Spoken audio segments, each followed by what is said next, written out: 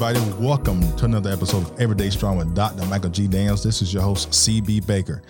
Hey, I would just want to touch base with everybody real quick. This is a podcast. It started out mainly as audio, and we're still audio, and we're on Apple Podcasts, on Apple Podcasts. We're on iHeartRadio, Spotify, and basically everywhere that you can get podcasts. You'll find Everyday Strong there. So we're also on YouTube, and starting this episode, I'm going to start posting our video version of the podcast on Facebook. So you'll be able to catch us on the Facebook page as well. And if you see us on YouTube, please hit the like button and subscribe. And also with the Enoch Baptist Church page on YouTube, there's a playlist. I don't know if people know this. There's a playlist where I have the Bible study is in that playlist, and as well as the podcast. So if you just want to just run through them or just have them playing in the background when you clean the house on Saturday morning or something, just let us run in the background and get us some viewership. Right. Thank you so much for supporting us. All right, Dr. Daniels. So we've been in I ain't gonna say debate, a heated discussion over the holiday, and of course a couple of days about one particular line in the Bible. It's in Ephesians chapter 5, verse 22. Now I'm going to read the verse, and then we're going to have a brief discussion about how that is accepted by people and what that means for the people at home. Like when you come out the Bible and you're sitting and you're looking across from one another, how this play out. So here we go. Wives, submit yourselves to your husbands as you do unto the Lord, period. That is verse 22. Now, me and you, Dr. Daniels, we've had a discussion about there's something else before that and there's something else behind that, but most people don't, for whatever reason, don't talk about what's before it and what's after that. So let's talk about some of the reasons why we don't look at that, why we're not accepting it, and just the overall, what's the issue with a husband, wife, or just people in general taking what the Bible is telling us as an absolute. Like, this is what we should do, and why do we have issues with that? Yeah, it's interesting that you put it that way, and because it's so true. The Bible, in this context, right, it gives us two basic functions that is saying that we ought to follow, right? One is talking about how the wife should view her role in relation to the husband, but also how the husband should view his role in relation to the wife.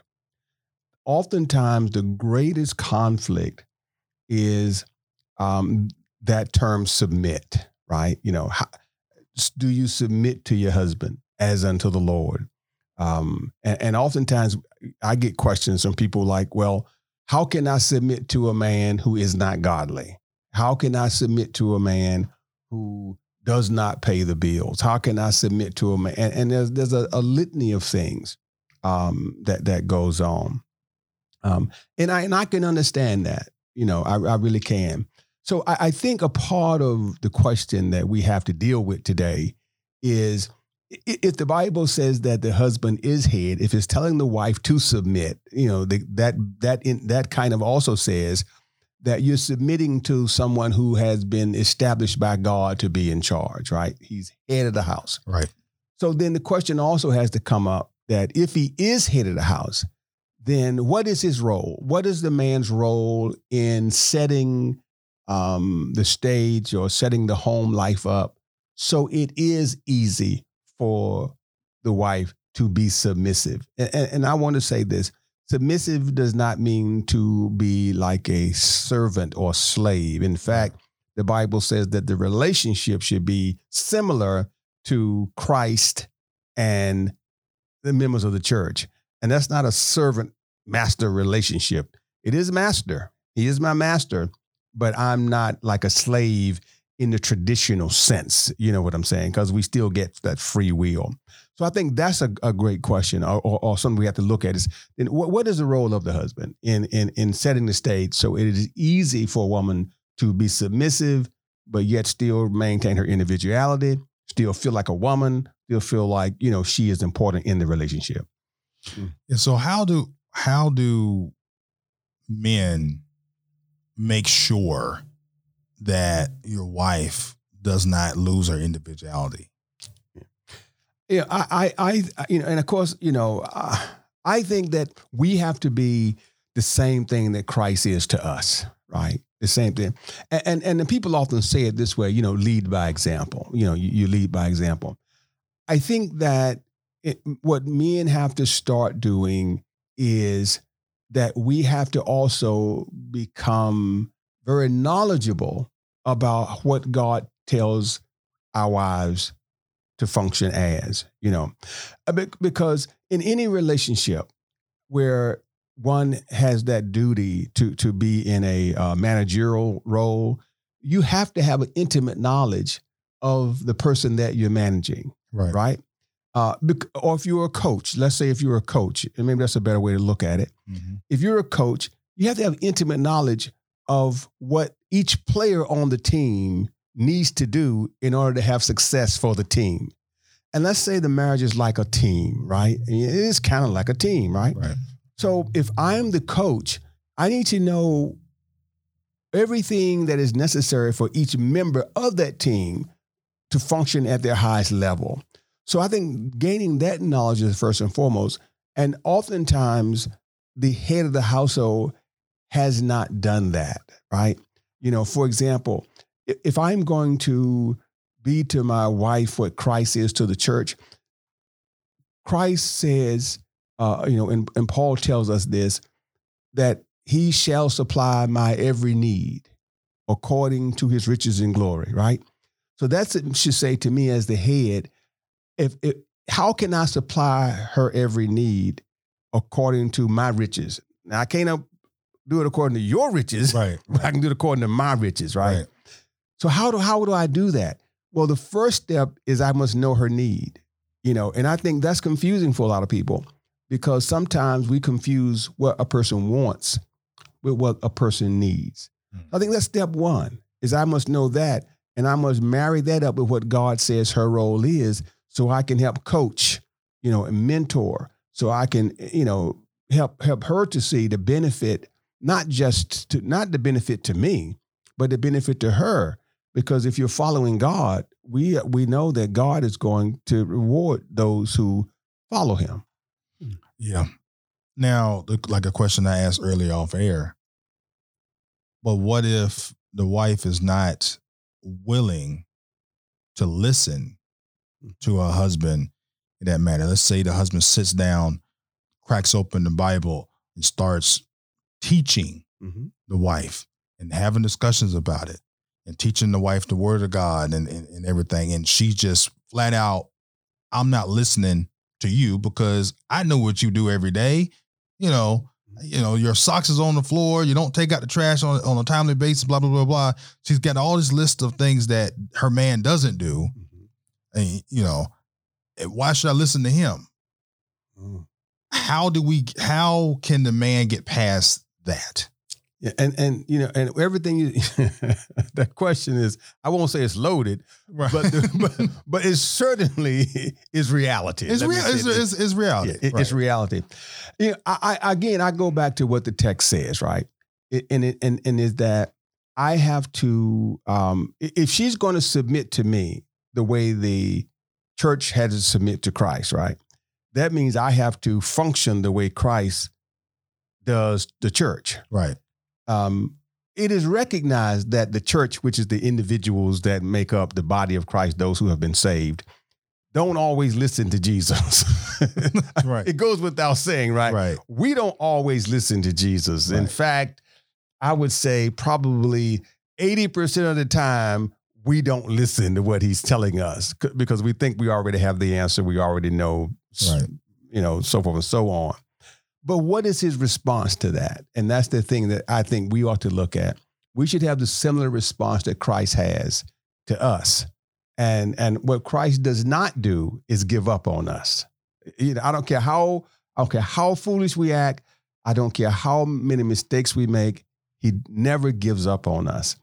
And he keeps on trying to show us the benefit by love, right? That's the foremost and foremost thing that he does. In fact, the Bible says, Jesus says that his Holy Spirit primary job is to keep pushing me in the right direction, even when I'm making mistakes and acting the fool. So I think we have to do the same thing, and the push is always a love push. It's not a stick push kind of thing. Right. So I think we have to kind of do the same thing, because I understand the difficulty of many women to come under that kind of thought process. I mean, if you've been abused, if you've been in an abusive relationship before, and even if you haven't, if you've heard of other women being in those kind of relationships, right, it's going to be a little difficult for you to all of a sudden say, well, okay, listen, let me submit. Because so many people look at that word submit as if to say, be a slave to. right. But that's not what it says, obviously.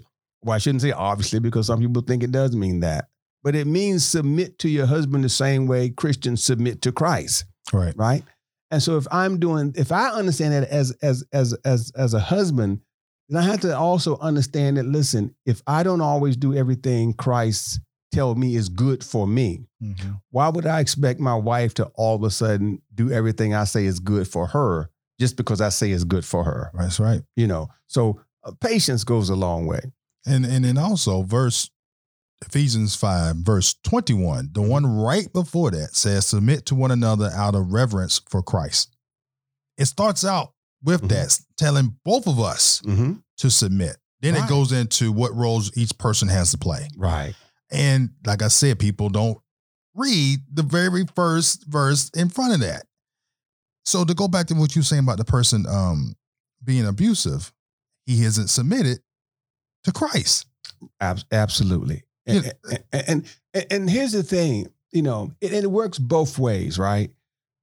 If my wife is not comfortable submitting to me as her husband, right, then she's not submitting to Christ.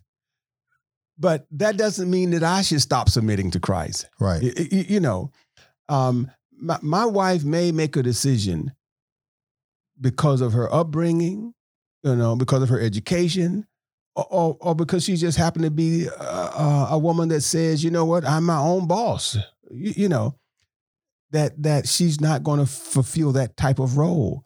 Well, my actions should never be dictated by her actions, because if I do that, and I want people to understand this, if my actions are dictated by her actions, then she's controlling me.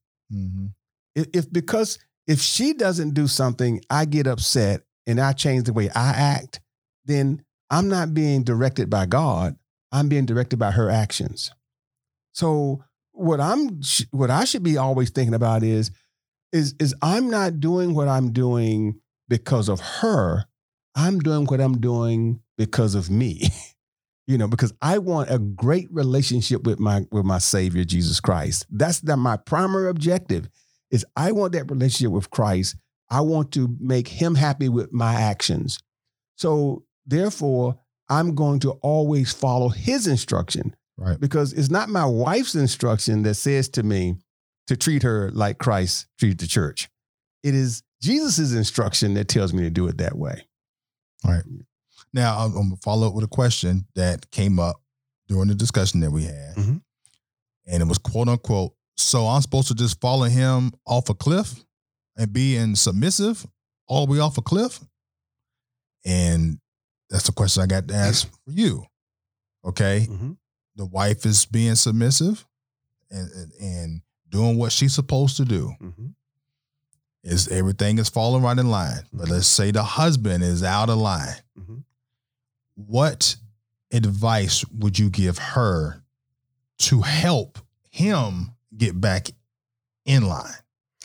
Well, let me say this, first of all. It is not her responsibility to help him get back in line. Okay. And I think that's also a part of the problem, is that when you're following the Bible, there's nothing in the Bible that says that the wife's responsibility or her job is to do anything to get him back in line.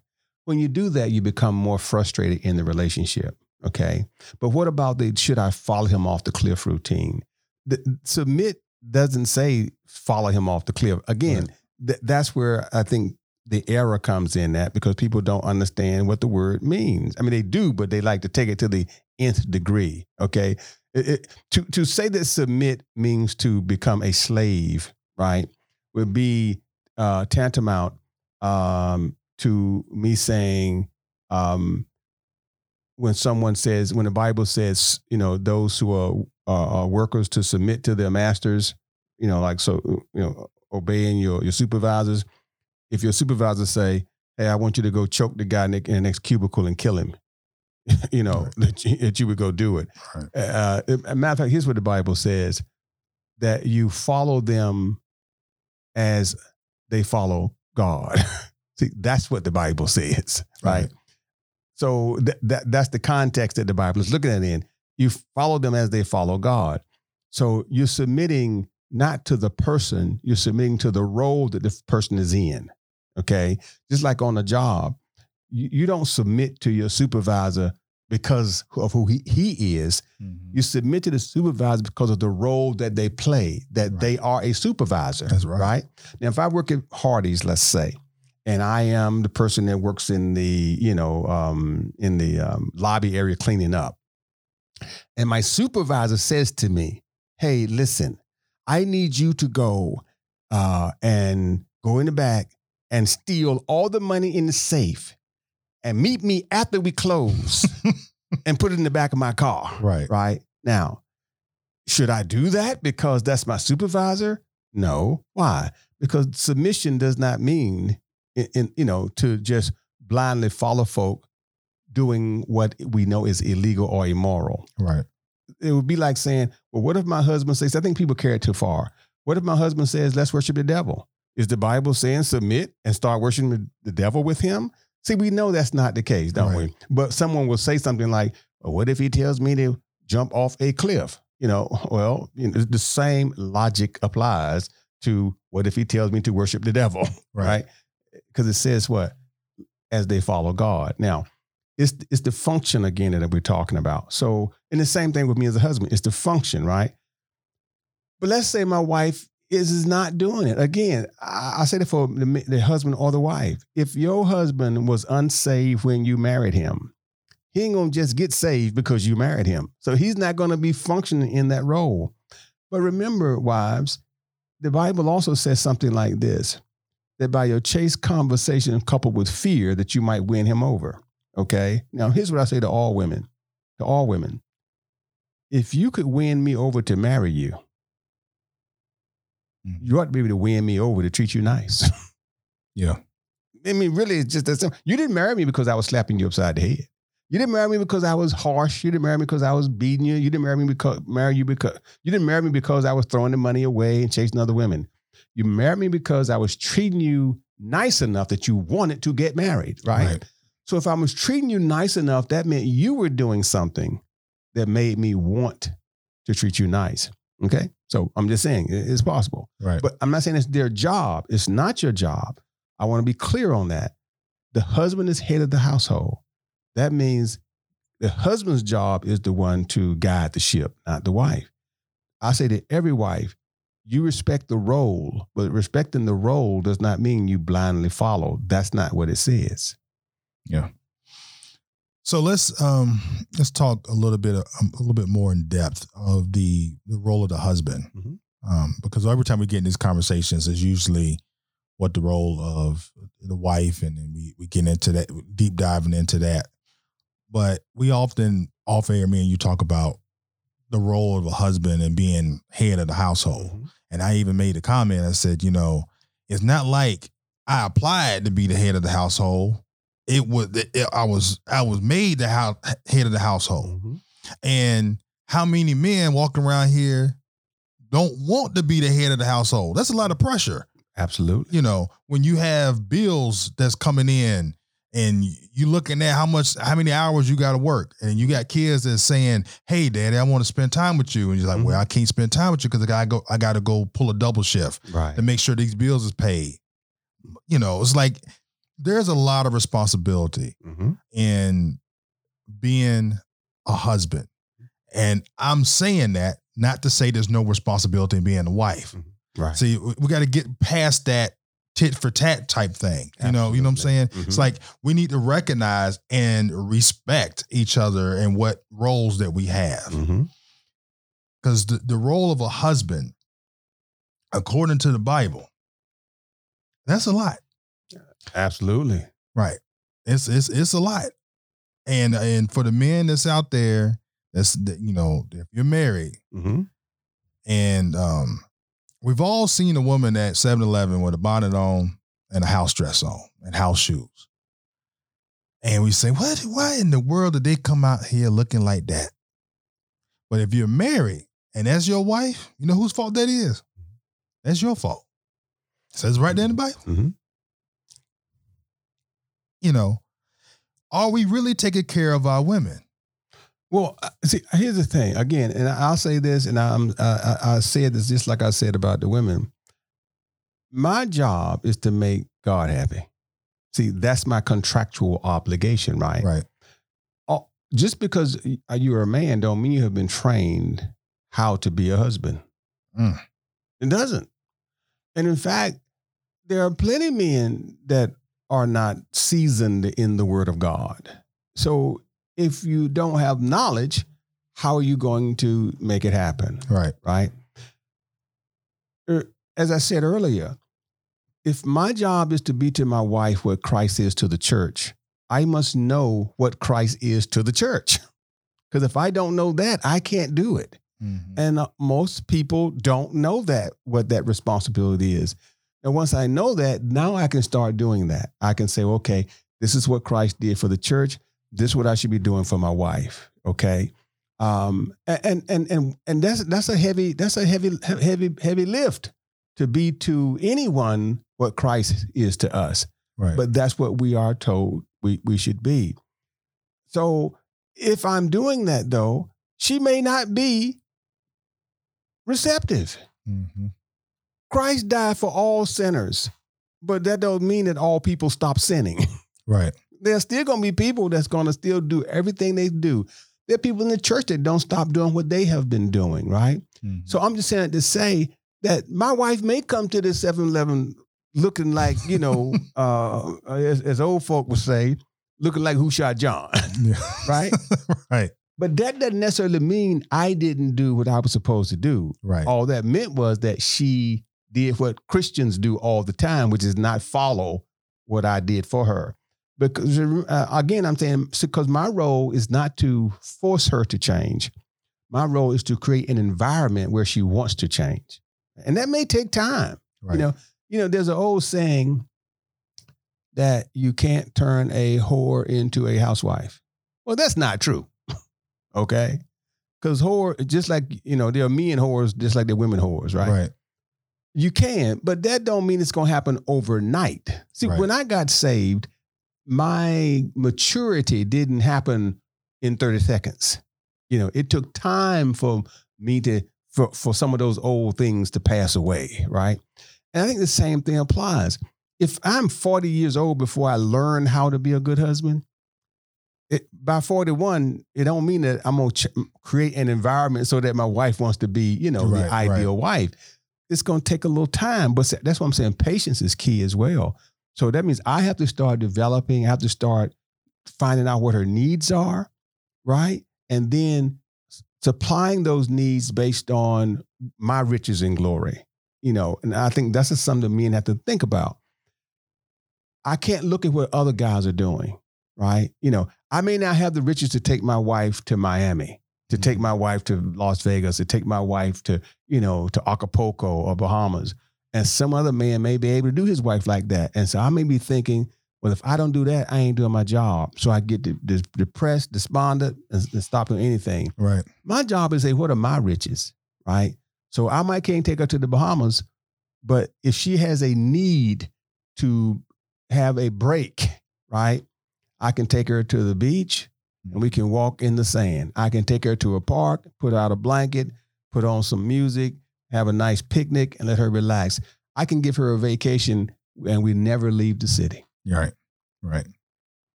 Yeah. I mean, it's well, I think what we need to start doing, which it may exist, I don't know, I haven't seen it, Mm-hmm. but you made a very good comment about men not being trained Mm-hmm. to be a husband, Right.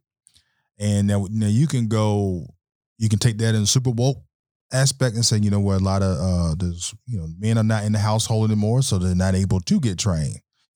Like kids, and you come up with that. If you don't have a father, you don't see an example.